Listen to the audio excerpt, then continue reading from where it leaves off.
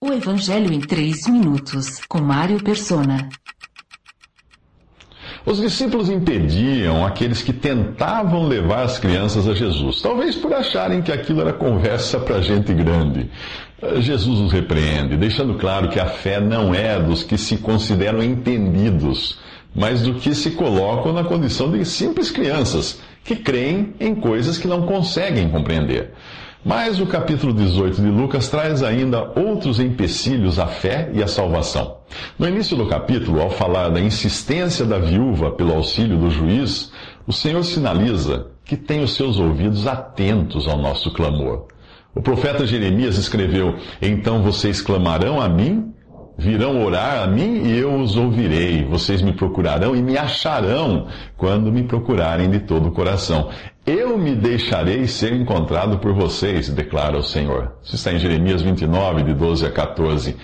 Desistir não é uma opção. Outro empecilho à salvação é considerar-se justo, comparando-se a outros ou confiando em sua própria justiça. O fariseu do versículo 10, desse mesmo capítulo 18 de Lucas, se achava melhor do que o publicano, porque ele dava o dízimo e jejuava. O publicano, por sua vez, não se achava digno de se aproximar de Deus e, ao bater no próprio peito, reconhecia merecer o castigo divino.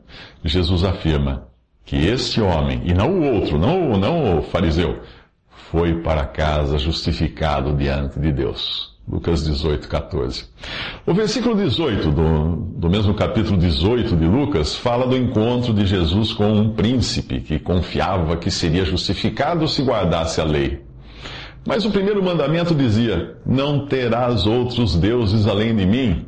Isso era a lei, em Deuteronômio 20, versículo 3. E ao recusar-se a abrir mão de suas riquezas para seguir Jesus, que é Deus e homem, ele deixava claro quais eram os deuses que seguia e adorava. Mas o empecilho à salvação está implícito na resposta de Jesus à pergunta dos discípulos acerca de quem poderia ser salvo. Jesus respondeu: "O que é impossível para os homens é possível para Deus." Lucas 18, 27. Se você considerar a salvação humanamente possível de se obter por mérito, ainda não entendeu a magnitude do seu pecado, e que é só por graça ou favor imerecido que nós somos salvos.